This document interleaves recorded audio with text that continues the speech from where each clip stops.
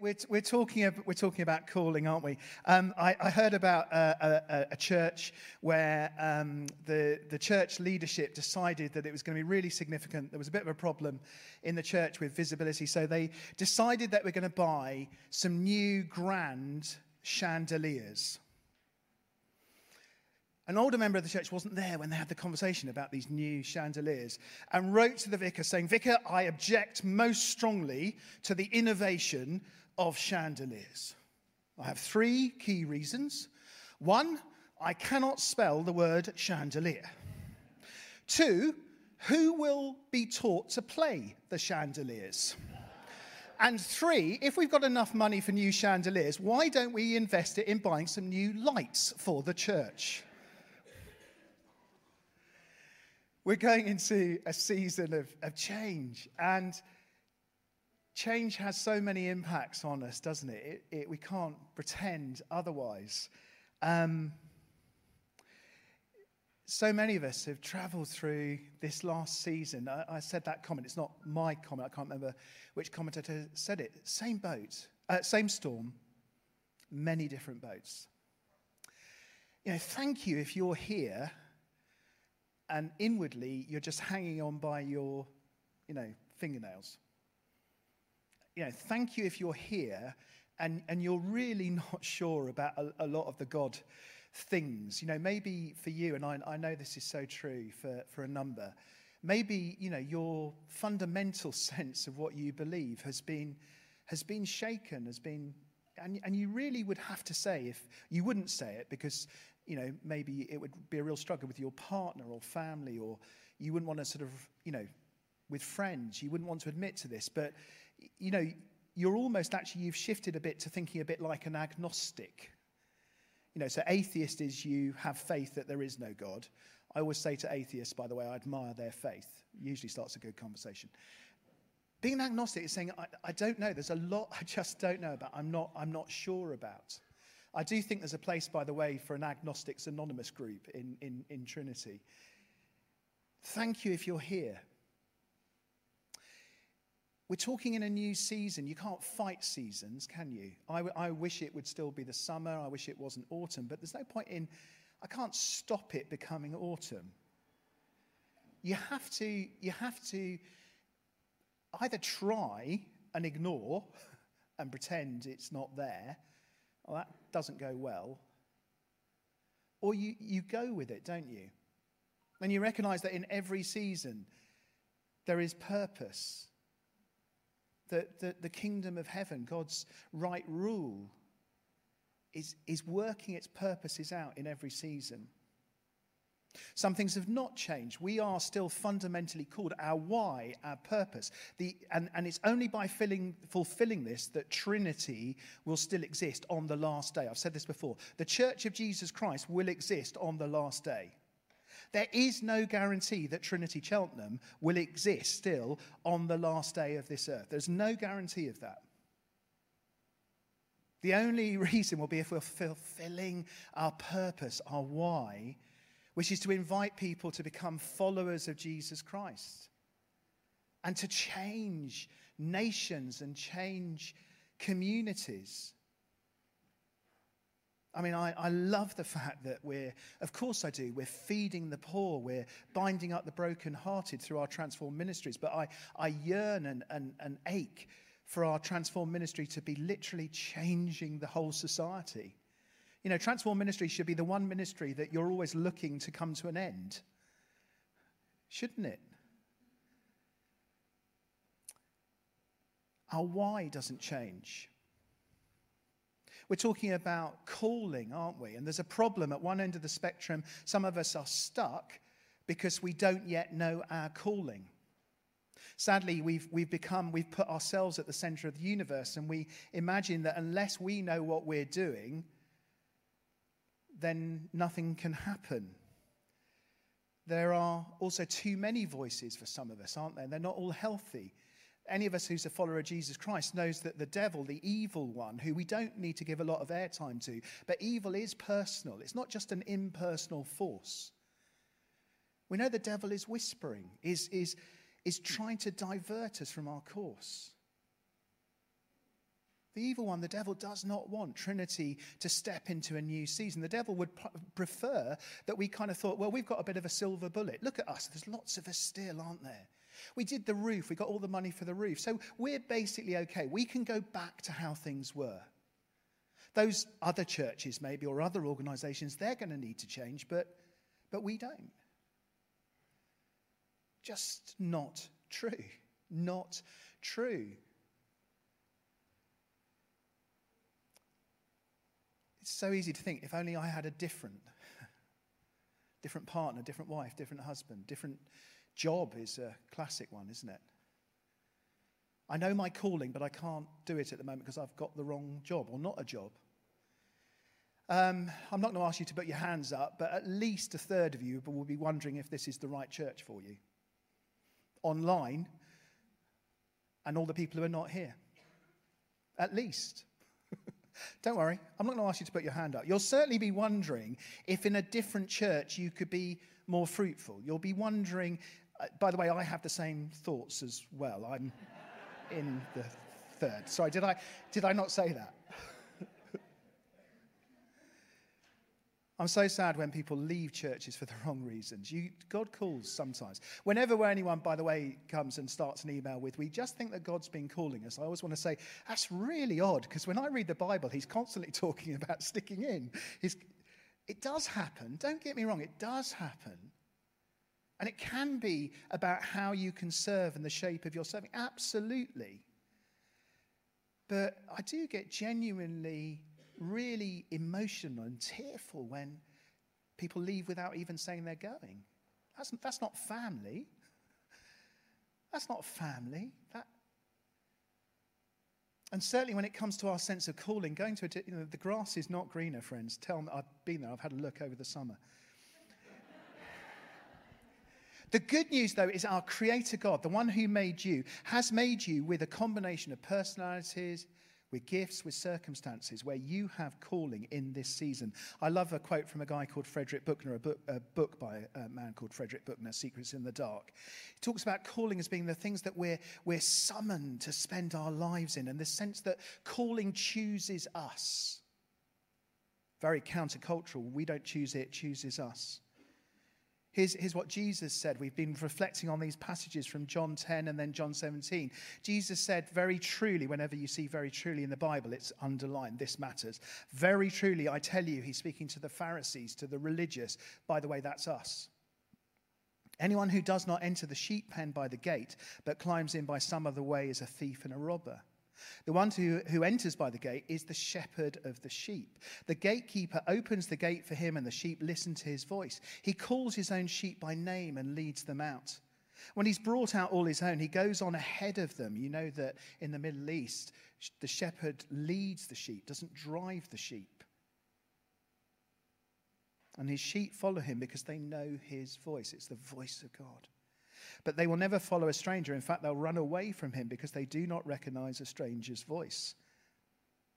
Do you recognize all the strangers' voices on social media? Do you recognize the voices, the strangers' voices in your friends at the school gate and everywhere? I don't. I can be very influenced by strangers' voices. Jesus used this figure of speech, but the Pharisees did not understand what he was telling them. And then later in the farewell discourse, when Jesus is praying for his disciples, it's his last kind of big message to the followers of Jesus, to us, to me, you, I pray. If you love me, says Jesus, keep my commands. And I will ask the Father, and he will give you another advocate to help you and be with you forever, the Spirit of truth. The world cannot accept him because it neither sees him nor knows him, but you know him, for he lives with you and will be in you. He will be in you. Holy Spirit in us. I sometimes liken my own story of the work of the Holy Spirit to became a Christian. I absolutely believed you were filled with the Holy Spirit. It was a bit like the boiler, though, in my kitchen. The pilot light was on, but I had never turned up the gas. And when Nikki became a Christian through a thing called Alpha later, and I went on a church weekend with her, and I thought I was going to go and help her and them, and really they were going to do a number on me, and I got filled by the Holy Spirit, the light took off. The world cannot accept him because it neither sees him nor knows him. But you know him, for he lives with you and will be in you. I will not leave you as orphans. I will come to you. Do you feel cut off? Do you feel a bit like an orphan at the moment? I don't know where I belong. God says you're not an orphan. You're a sister in Christ, a brother in Christ. You're in family. Before long, the world will not see me anymore, said Jesus, but you will see me. So we will see Jesus. We can see Jesus in the work of the Holy Spirit. Because I live, you also will live. On that day, you will realize that I am in my Father and you are in me and I am in you. Whoever has my commands and keeps them is the one who loves me. The one who loves me will be loved by my Father, and I too will love them and show myself to them. Over the last couple of weeks, we've just been reflecting that our first calling, and it's more than enough for a lifetime. 58 years old, started the journey when I was 13, got blitzed by the Holy Spirit at about 21, 22. Been learning what that means ever since.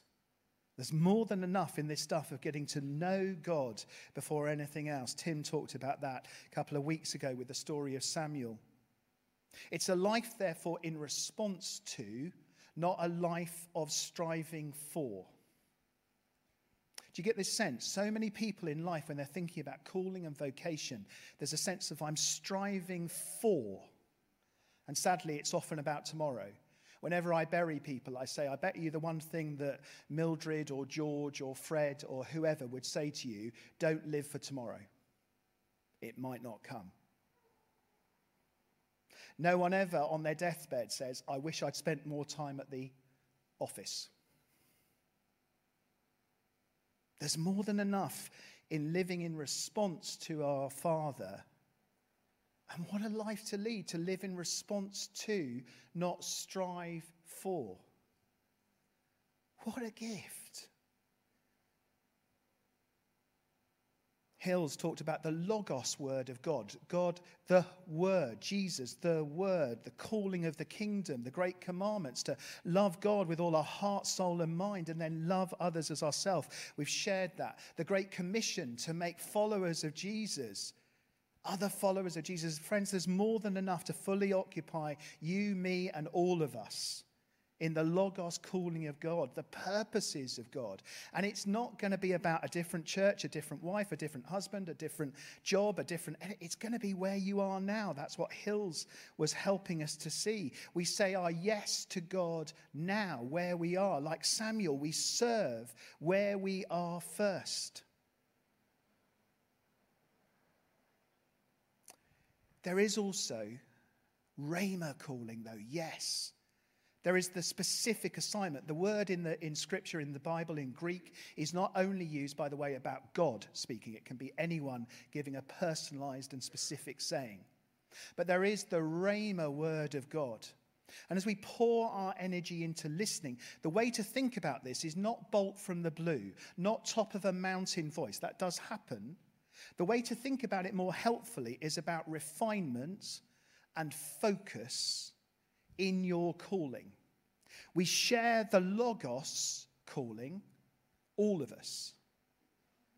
And then as we journey and follow Jesus, the Rhema comes to us as the specific assignments, to use the word that Hills used last week.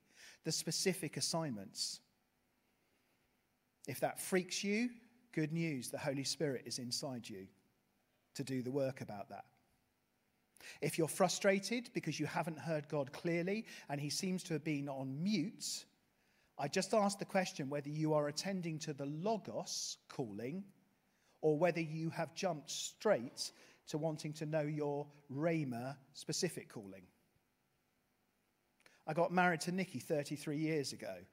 On day one, I was not fully married, if I can put it like that. I mean, I was legally married, but I had to find out what being married felt like.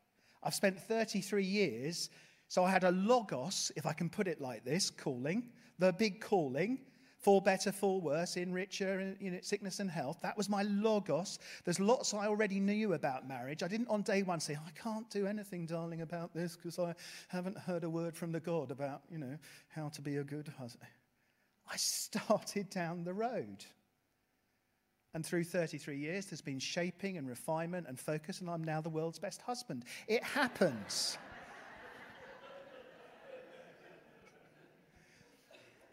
But we're living, friends, we're living in a world where the voices of the world will tell you, those recruitment agents will tell you that social media stuff, that buzz about a different church, that whatever it is, yes, I'm going on about that a bit because it matters.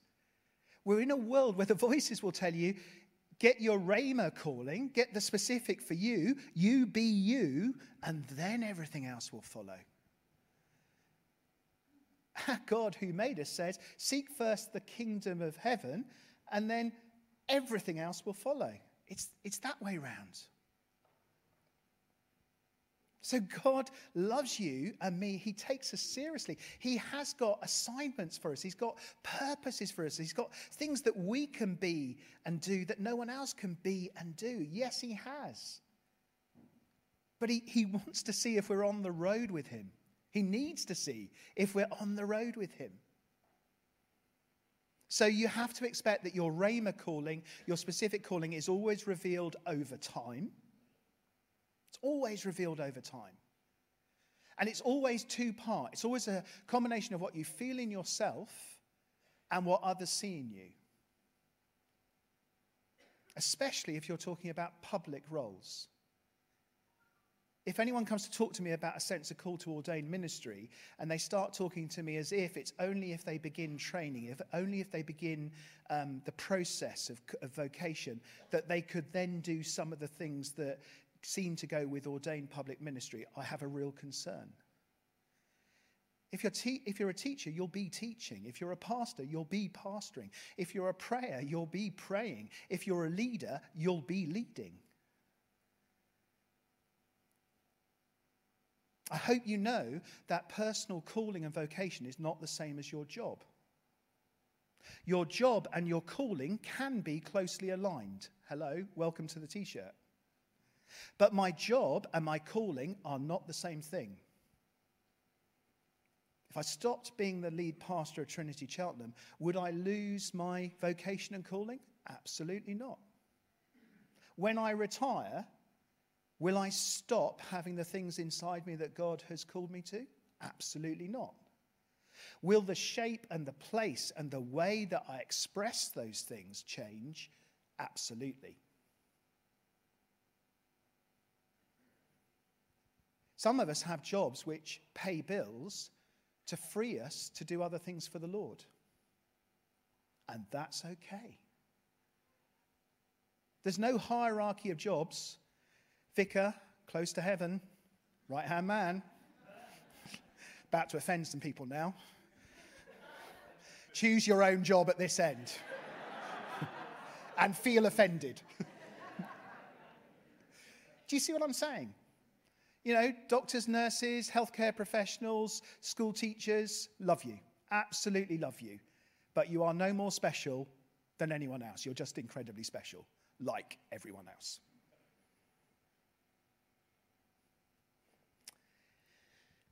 How do you discern your particular Rhema calling? Well, it's the same as for your Logos calling. Here's a list. Thanks, Cheryl. Patient listening. Patient listening. The sheep get to know God's voice. Prayerful obedience. The Bible is a lamp to our feet. I know in my life I've often wanted God to give me a searchlight that showed me the whole path. Quite often God has said, Andrew, you're going to have a tiny torch and it's only going to show you one step at a time. Otherwise you won't rely on me. Friends and counsel. Some of your friends are good, some of them are not. Do you know the difference? If you have a big question, do you have someone you can go and ask who you trust that they will give you an honest answer? If you don't, find somebody. Bigger the decision, the more people you ask. Contemplation. Actually spending time quietly thinking, reflecting. And yes, circumstances, but don't start with them, as Hill said. Where's the need is a good question to ask. Most often people say things like, which door is opening up? There was an old skit by a guy called Adrian Plass who said most Christians walk through revolving doors. why not just ask the question, where's the need? Where's the need? It's not a bad place to start, is it? Do we trust God to tell us, do we trust God that we're not the center of the universe? God is not going to be on the final day going, I'm really sorry it went wrong back in about 2021, Andrew, because you were meant to do this amazing job and the whole of the universe was determined on you and you didn't say yes, you didn't hear the voice, and so I'm really sorry how the whole of creation has ended.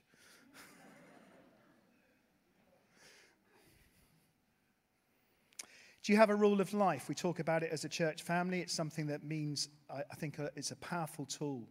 Rule as in guide. There are little leaflets at the back that we're using.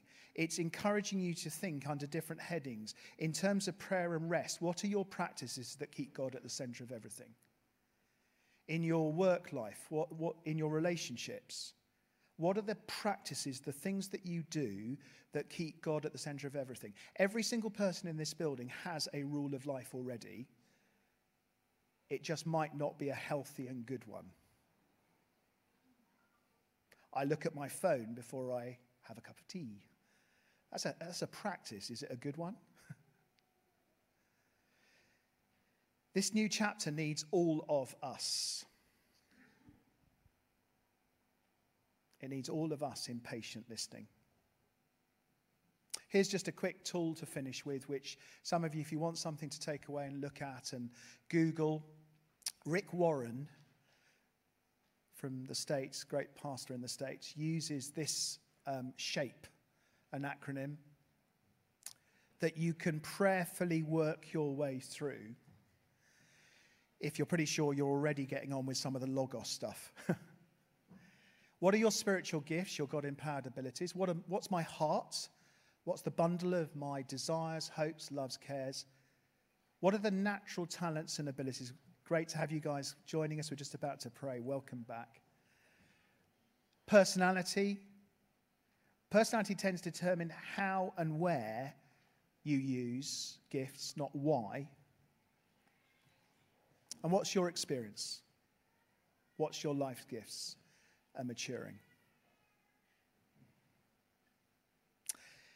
So, friends, a new season. Are you going to fight it? Or are you going to get on with it? You want to know who God's shaped you to be? Have you started the journey with him? That Logos big calling. And trust him that he will reveal to you the specifics. The grass is not greener on the other side. It may be a lot harder.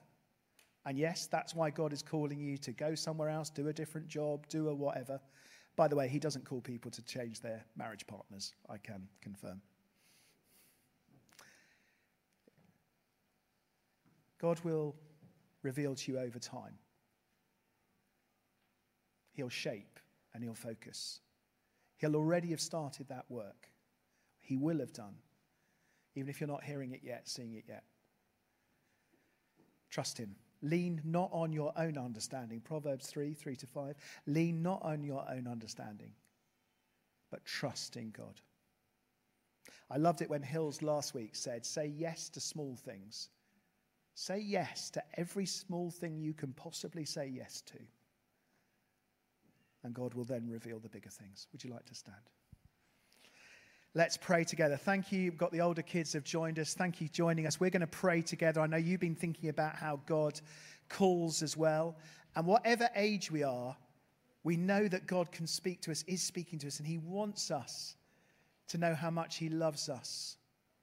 Just that reminder again, parents, if you've got younger ones over there, make sure your older one has arrived before going for them. We've got a few minutes together before we finish and have refreshments. So look, let's start again with the reality check. If you are frankly completely wiped out at the moment, you're holding on by your fingertips, you would love to have run up to the front screaming at several points during what I've just shared, saying, Andrew, you don't know. You know, you blithely talk about different boats. Here's a moment to pray with you. Let's just pray. Let's just say, Jesus, thank you. You're here. Holy Spirit, you're here. God, Father, you love us. You love us. Come, Holy Spirit. Come, Holy Spirit. Jesus, I'm crying out to you for my brothers and my sisters in Christ who yearn to hear your voice. They want, Jesus, to hear your voice. And I pray, Jesus, in your name, if anything is preventing that should not be, in the name of Jesus, be broken. Let that barrier be broken. Let anything restricting our hearing be broken. I declare the truth that you have purpose for every one of us. We are all your sheep. Come, Holy Spirit.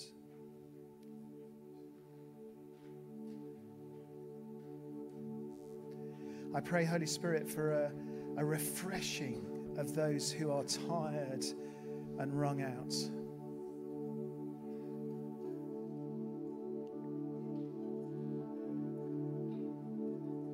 I pray, Holy Spirit, for maybe some signs of your refining work of calling. I pray that if people here have not seen the ways that you've already been at work, that you'd open hearts and eyes now.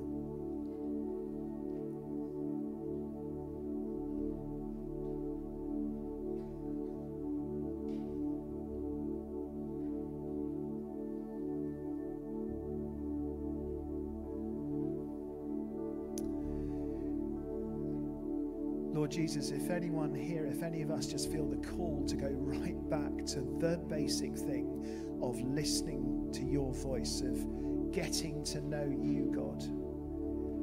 However long we've been on the following journey with Jesus, give us the confidence, give us the strength to say, okay, God, I recognize I need to go right back to basics and start again with you in a sense. I need a new passion for reading my Bible. I need prayer that's not a to-do list for you, God.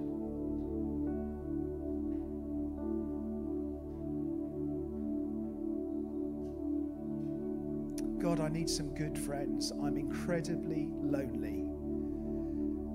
I'm in the middle of lots of people, but I am just really lonely, God. I need some good friends, God, please.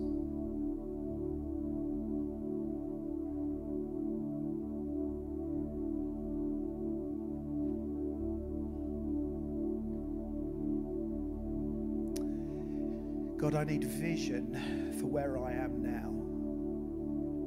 I hear this challenge not to look for a solution somewhere else, but to start where I am now. I need vision, Lord, for where I am now,